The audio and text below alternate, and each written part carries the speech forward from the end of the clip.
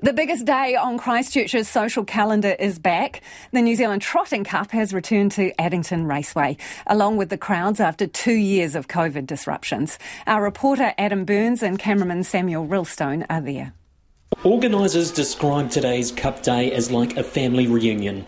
After 2 years of disruption, Addington Raceway Chief Executive Brian Thompson says they've bounced back after last year's event took a financial hit. Yeah, it was pretty big, but we got through it. We've got a supportive membership group, and our board's very supportive, and we've got some strategies in place. But this year it's all about having people here and enjoying the day. For esteemed Woodend Beach trainer Robert Dunn, there was an element of relief.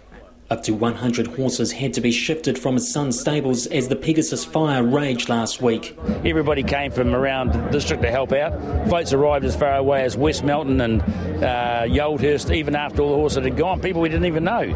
So it was cool, and everybody once the SOS went out, it was incredible to move 100 horses, less than 2 hours. That's an amazing feat. Mr Dunn says Cup Day at Addington is revered by Cantabrians, particularly in harness racing circles. And it's been great, and we generally get between 23,000 24,000 people here, and it's just one of those races that it doesn't stop a nation like the Melbourne Cup, but it certainly in harness racing does stop a nation. The races is far more than just the trots. While there was no catwalk for this year's Fashion in the Field competitions, some spectators went old school with their attire. My beautiful wife here, Abby's helped me put together this outfit. A couple of pieces, borrowing this from my father-in-law, Abby's dad. This is vintage tie. She put my hat together and, yeah.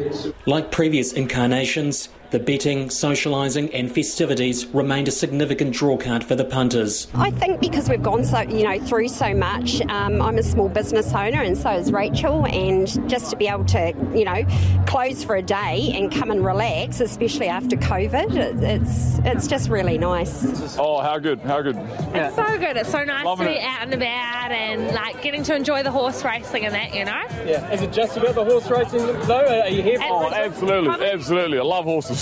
Also the social side, I guess. It's nice to see people out and about, all dressed up, having a good day, Well, it's also about with friends, good times. It's about getting dressed up because you don't get to do this anywhere else. No. It's about getting dressed up and being able to do that. You don't get to do that anywhere else in Christchurch. Yeah. So the races are for that. With a crowd of more than 15,000, police were impressed with the behaviour of spectators earlier this afternoon. Senior Sergeant Phil Newton said everyone was having a great time. It's been really good so far. It's a great day for the punters to come to the races.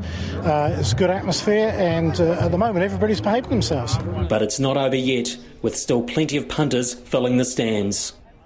And it ain't over yet. If you would like to check out the video version of that story, we'll put it up on our web page.